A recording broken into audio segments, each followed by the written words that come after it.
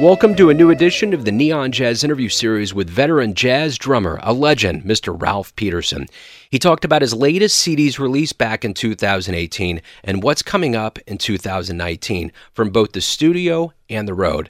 This cat from Pleasantville, New Jersey has enjoyed a very prolific recording career that began back in 1985 with the fabled Blue Note label with the house band OTB, or Out of the Blue. And for more than 30 plus years, he's been one of the most distinctive and recognizable drummers, playing with the likes of Terrence Blanchard, Branford Marsalis, David Murray, Roy Hargrove, Michael Brecker, Betty Carter, and even the Roots.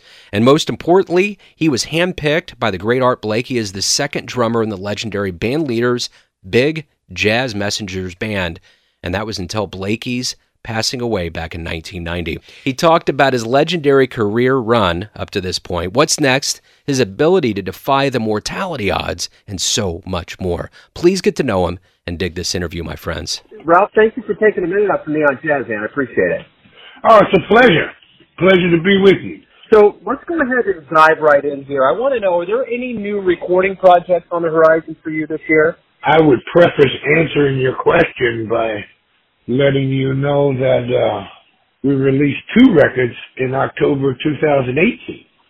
I remember Boo, the first big band record, and I qualify it as the first big band record, and Aggregate Prime, Inward Venture.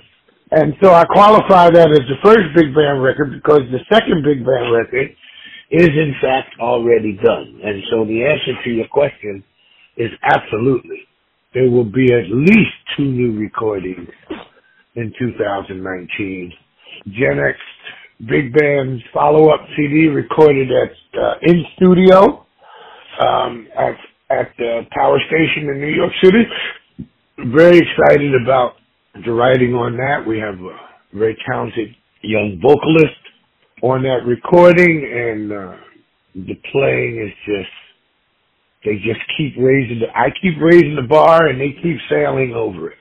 I'm just so proud of them. The second will be in dedication to Art Blakey's centennial birthday. Actually, it will be the first release of 2019 on the Onyx Productions record label.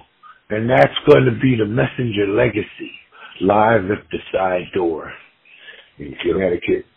And so that's going to be Bill Pierce, Bobby Watson, Brian Lynch, Jeff Keezer, and Essie.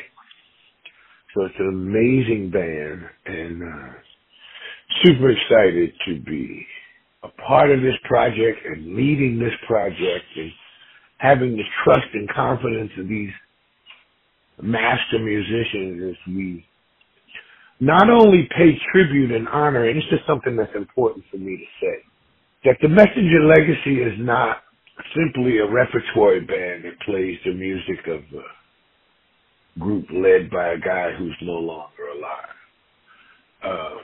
Yes, we will play some of the old war horses, Blues March and Along Came Betty will be on the record. A couple of Bobby's, classic tunes, including In Case You Missed It, will be on the record. But In Case You Missed It is a classic, is a very good example of the nature of Art Blakey, because he was always open to fresh musical ideas. Bobby Watson wrote that tune. The musical skeleton from that tune comes from a very popular tune in the 70s called Always There, right? Art always wanted to deal with musical forms, new musical forms, harmonically, structurally, you know what I mean? He had his way of playing time, and that was his. And we moved the ball forward on In Case You Missed It on this live record. There are some tunes and sections of tunes where I am doing my able best to conjure and channel the spirit, evoke and the spirit of Art Blakey. But then there are moments on the record where I per his demand and marching orders, that I step out and make statements of my own that show how, he helped me grow into who I am. So we're going to continue working this band after the centennial. We've got a lot of work lined up, including Rockville, Maryland, Mid-Atlantic Jazz Festival. We have 2 West Coast runs, one in February, one in May. The Kennedy Center in May. We're going to Australia and Beijing in June. We're hard at work on the European, festivals of July, making some progress on Newport festivals even into October.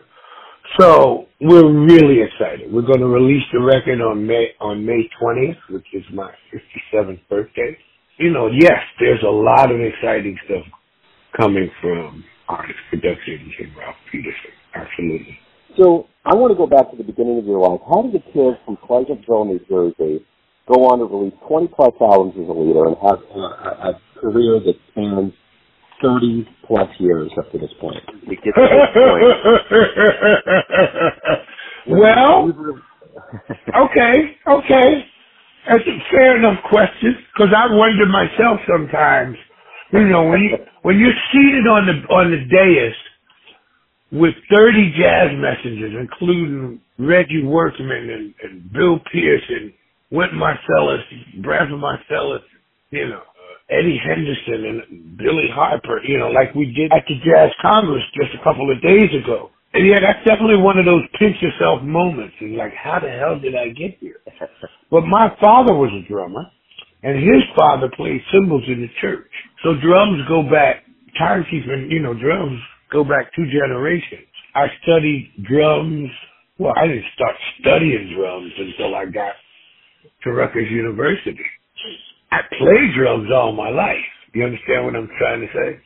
Yeah. But I was a funk drum, okay? And I started playing trumpet in 4th grade, and that was my pathway into, what we call jazz music. Because the one uncle who didn't play drums or music would always bring me records from New York, one of my father's brothers. I went to Rutgers University, and that was important. High school was mainly funk bands and marching bands. Nothing. I'm not a jazz baby. I don't have one of these, from the DNA, from the womb, like a lot of cats from New Orleans, or places like Kansas City. You know what I mean? Sure. Although the tradition of serious musicians from New Jersey is vast. From Count Basie and Cozy Cole, to Wayne Shorter, Woody Shaw, to serious musicians of all type, including Bruce Springsteen and Queen Latifah. So, New Jersey has a rich tradition of its own that it should always be proud of. Right? But I went to Rutgers University and studied under Paul Jeffrey, Bill Fielder, and my drum teacher, Michael Carvin, who failed me in my first percussion department audition because I didn't know any rudiments. And he said, you can't study with this. So the first and most important thing I was told as a young player, turning towards jazz was, no, you got to put in some more work. That's not good enough. And it was the most important message because it cleared the pathway for learning. You can't fill a glass that already thinks it's full. You can't put anything in a cup that already is full. And so, Kenny Barron was there as well with my keyboard harmony instructor, encouraged me in my first forays into composition. From there, it was like, it shot into hyperspeed, because then I began to pursue. And so, having failed the percussion audition, I played trumpet in my first semester freshman year until an opportunity to prove that I was in fact a drummer presented itself. And so by 1983, I was working regularly with Miss Brian Carrot, who regularly had Branford Marcellus in the band. And eventually Walter Davis came to Rutgers for a Tad Dameron clinic with Philly Joe Jones. I got my first hit in like 82 with Walter Davis. I was 20 years old, man. I was, I didn't know shit. I didn't know what I didn't know, At 56 now, the only thing I know is how much I don't know now and what I still need to work on. My first gig in New York with Walter Davis was at Barry Harris's Jazz Cultural Theater, and had Phil Bowler on bass, Walter Davis, of course, the great pianist and composer and jazz messenger, and Wynton and Branford. And so, a couple of months after that, I had the opportunity. I had been following the jazz messengers around because Terrence and I went to college together, and once he got the gig, it was easier for me to slip in the musician's door or get backstage rolling with him. And so I eventually met Art, and then I was reintroduced to Art at McKell's by Wynton, and he asked me to sit in on a night where Smitty Smith and Tane Watts and Cindy Blackman had already played. So he's like, so you want to play? And I'm like, sure. And I'm saying yes and shaking my head no at the same time inside. You know what I mean? It's crazy. So he says, come back tomorrow. Rehearsal's at 2:00. Come back tomorrow. Rehearsal to get together. I show up for rehearsal. The band is there. Art comes to the club about 8:30 for the 9:00 hit. First thing he asked about me was he on time? And that was the beginning of that apprenticeship, direct apprenticeship. So, and that's how it happened. And then from being asked to play in the 2-drummer big band, it was made to me the last jazz messenger drummer chosen by Art Blakey. There are Art had a lot of children. We are all children of Art Blakey. Anybody that plays drums is a child of Art Blakey, whether they know it, admit it, or not, really. But the immutable truth is that he only picked one guy last. And so I take that as an honor, both an honor and a responsibility. And it led to me working with John Faddis, which led to Stanley Turkey, which led to, each gig lends itself to the next gig until you get to OTV and, Ralph Peterson as a co-leader, which sets the stage for V. During the Renaissance of the second Blue Note Renaissance of the 80s, I was a part of that deal with the Japanese, So at this point, it's very clear and evident throughout your career. You've been prolific, you've been busy, you've been around a lot of big names. My question is this. As a full-time professor now at Berkeley, what did you learn from Art? What did you learn from Betty Carter, Michael Brecker, Roy Hargrove? What did you learn from a lot of these esteemed, veteran, seasoned, legendary kind of people that have helped you teach the next generation of jazz musicians? Well, we had Roy's celebration last night. And Roy, I call Roy my little big brother. Because Roy came, I met Roy at Mount Fuji, and I was there with the V Quintet with Terrence and Jerry, when he first came on the scene. And, but with respect to all of the other names you mentioned, everything. I learned, everything is relevant. What I do at Berkeley, and any place else that I teach. I'm also a lecturer, intermittent lecturer at Harvard, and been at Berkeley 16 years. I've been teaching on a collegiate level for 30 years. It's more to playing this music than the notes, than the technical.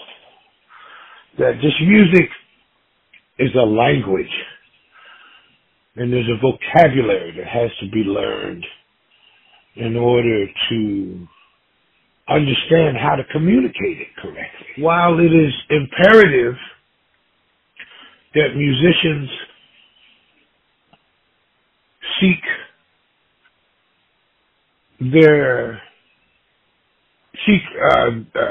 originality in their thinking and not be afraid to have their own thoughts, we sometimes have allowed younger players to get away with not having a broad and deep enough foundation. And what I learned from these guys is that they all knew music. The amount of piano and drums that Michael Brecker could play. You know, Betty's ability, what I learned from Betty about playing ballads, you know, and tempo, dynamics, and what Art would teach you about the arc of a solo, how it had a beginning, a middle, and an ending. And so did a tune, and so did a set. You know, and they were, and that those principles were loosely based on similar principles. And you know, so it is through the collegiate jazz education mechanism that I try to foster an atmosphere of apprenticeship rather than academia. When students write me emails telling me they're interested in being in my ensemble by telling me what their ensemble ratings numbers are, basically I ignore them, because in the world, you're not going to send Gary Bartz an email telling him what your ensemble grades were and expect him to even answer it, let alone invite you on the bandstand to play.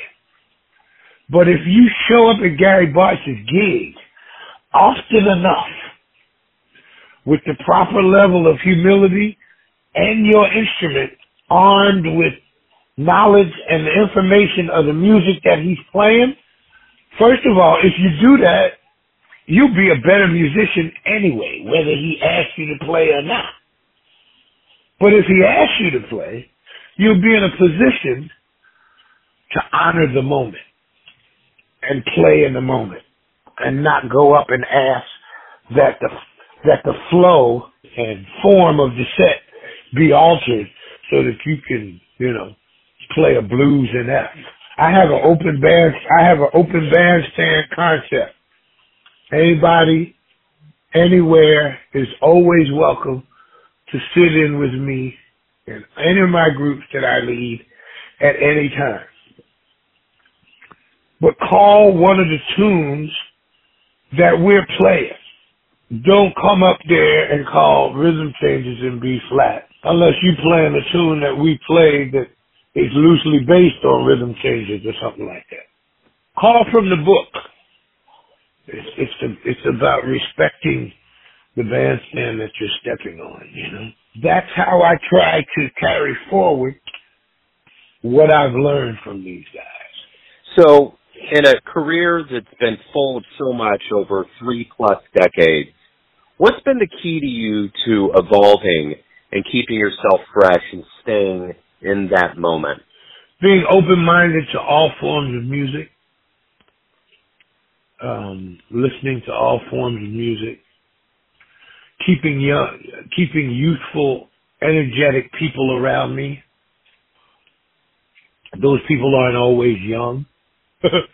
Gary Bartz is one of the most useful, exuberant, healthy, energetic grandmasters that I know. You know, just to be speaking about him again. He's also probably the single individual most responsible for me having my record label. You know, and because he was the one that hammered the lesson home that before Onyx Productions, I wasn't in the record business.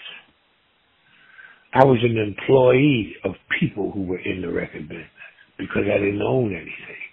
I don't know, 30 years as in the business. Yeah, well, I try to stay healthy. I try to stay fit. You know, I try to stay plugged in to what's happening in the world. And I continue to study the history of this music. And what I learned in studying the history of this music is how all the people I love study other things and were open to other things. Whether it was musical or spiritual or physical.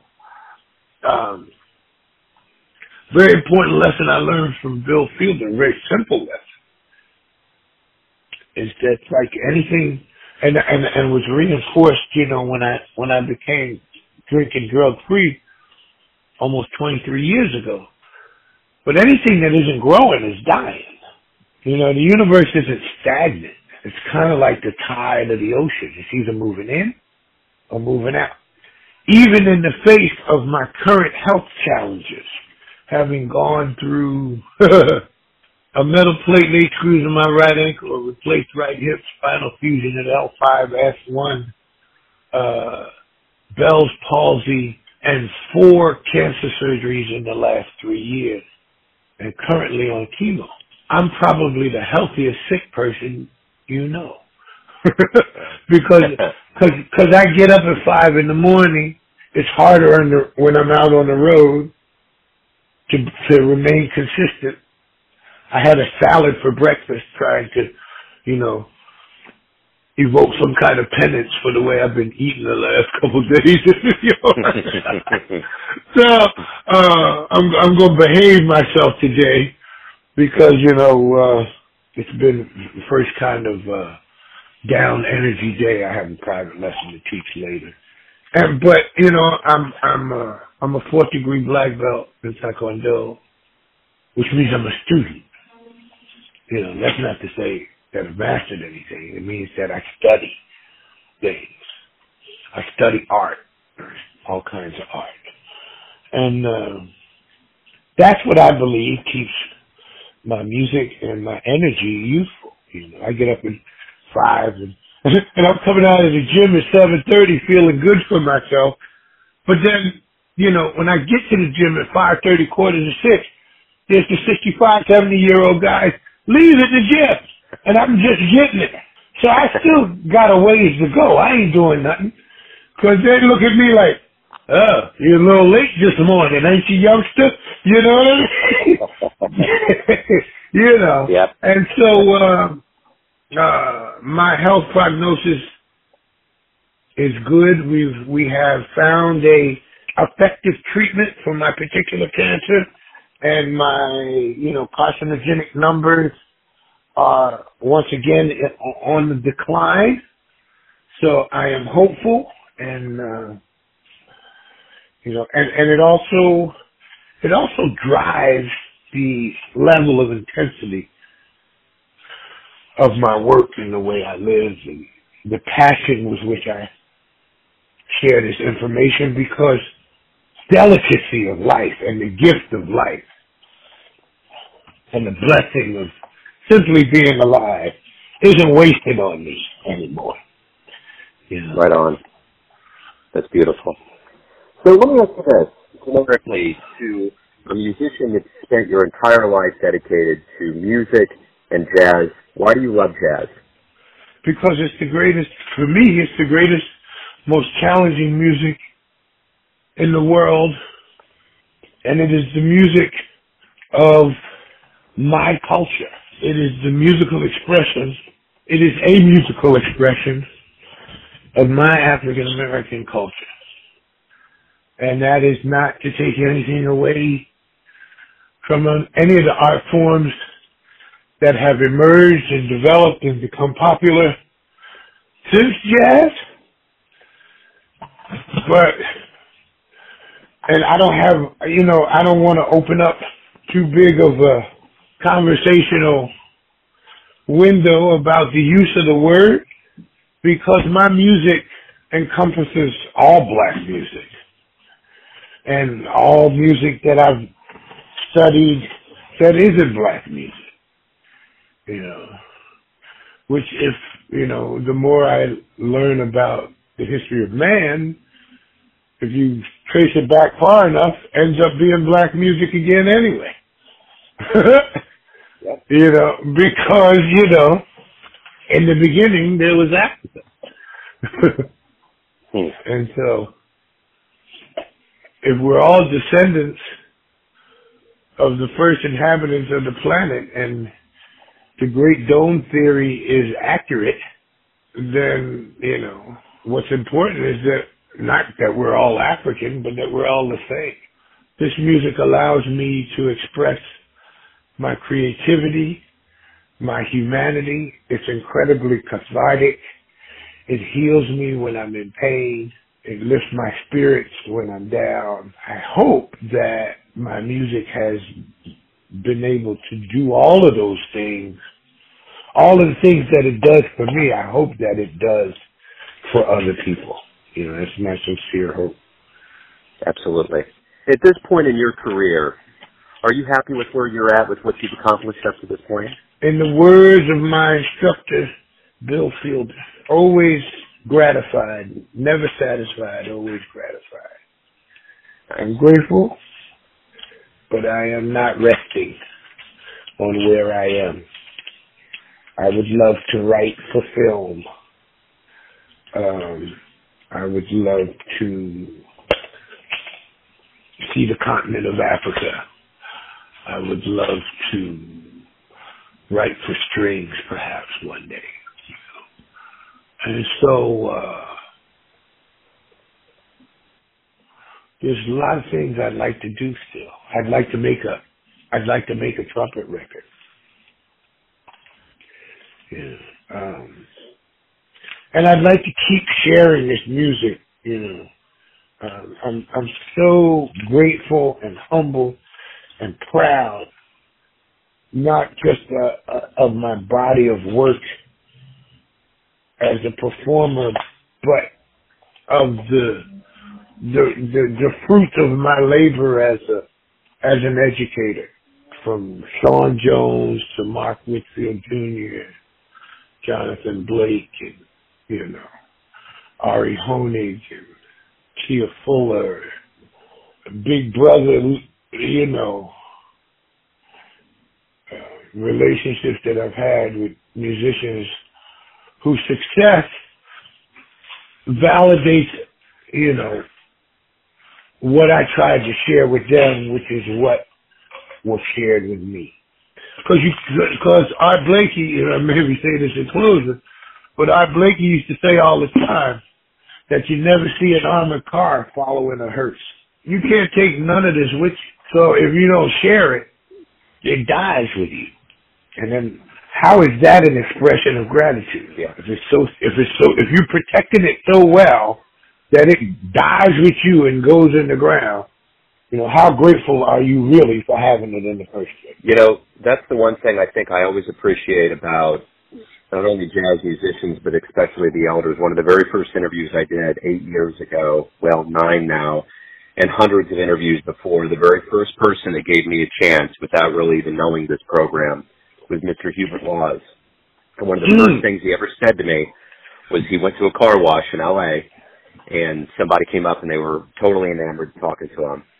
And he had an epiphany, and he said, I can hold on to this, or I can give it away. And he said, I'm going to put my life for it. I'm giving it away. And I did not really absorb the wise, self-actualized notion that resonated with that. And the more I thought about it, it resounded with every fiber of everything that he did, from all of the years that he spent, to giving gratitude to everybody around him and let that story loose. And I'm grateful to this day. He gave me an enormous opportunity, was so gracious without even knowing anything. But that quote made total sense.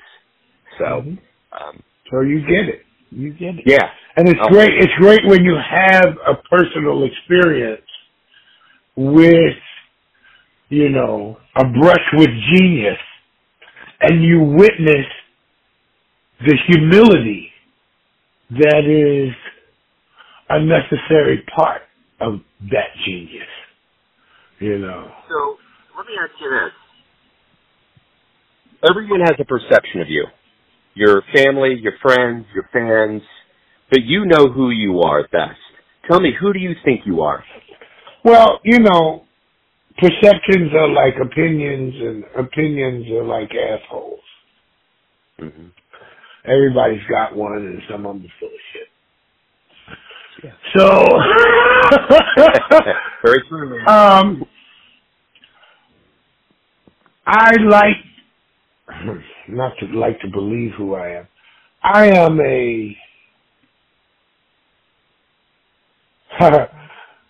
I'm a son whose parents are no longer with me. I lost my mother in October. And so I'm growing into the stage of adulthood where both your parents are gone. That changes how you look at almost everything. Yeah. I'm a parent, proud father of a daughter who will be 30 years old this year, and for the last, I believe, 6 years, if not 7, has been the principal flautist in the Milwaukee Symphony Orchestra. I'm so incredibly proud of Sonora. And I'm a person who lives their life drinking drug free. So I'm a recovering addict. Yeah. And it's important for me to embrace that part of who I am, because that challenge in my life was probably the greatest threat to my gift. I'm a Buddhist and have been chanting Nam-myoho Renge Kyo for 30 years. As I said earlier, I'm a martial artist, and I believe that, you know, if you have to fight, you've kind of lost the battle. But if you have to fight, the battle should be short and you should win. And as a way to make amends to all of the physical abuse I did to my body as an active addict, I continue my training and development as a martial artist to try to heal, you know, my body. And I'm an educator. In a way, it's like being a parent, because I have the responsibility of having influence over developing minds, and that's a huge responsibility. I'm a cancer warrior who is not allowing my diagnosis to define how I live my life. You know, King Lear, there's a scene in King Lear where, you know, guys are about to be executed, and one of them begins to comment on, you know, I think I shall fall in this manner, and I hope that I will fall in that manner. And the other guy says to him, man, we're about to lose our head. We're about to lose our lives. What does it matter? What difference does it make the way we fall? And the guy says, when the fall is all that's left, it matters a great deal. And so, from the point of having been diagnosed with cancer, I have made a redetermination to live my life in a certain fashion, based on principles. Because one thing's for sure, nobody gets out of this life alive, and none of us really know when we're going to go. I am trying to make as much music and heal as many relationship snafus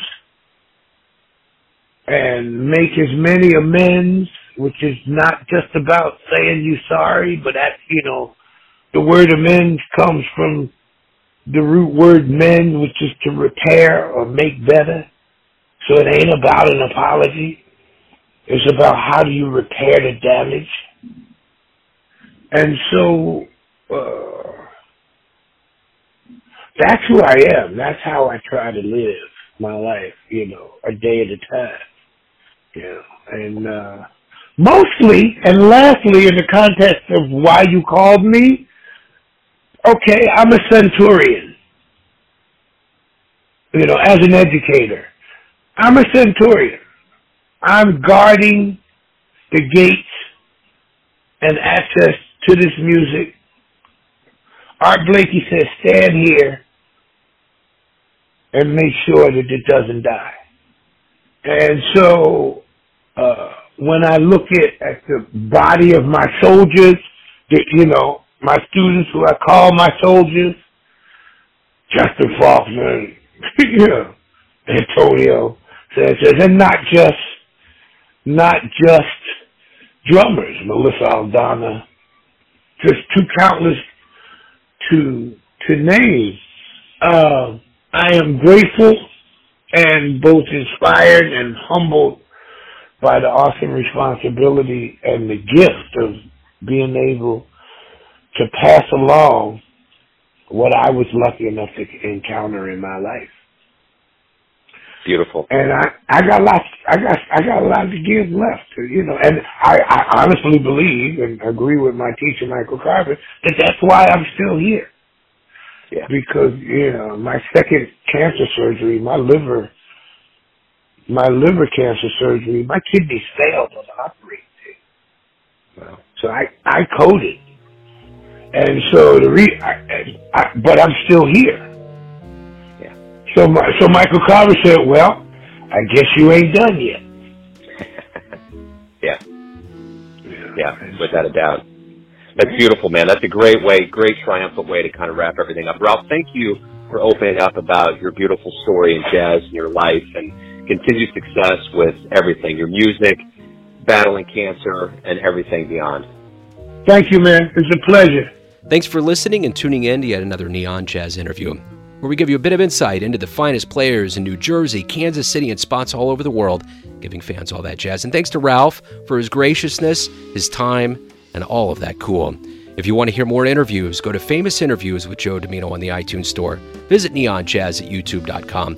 And for everything Neon Jazz, go to the neonjazz.blogspot.com. Until next time, enjoy the jazz, my friends.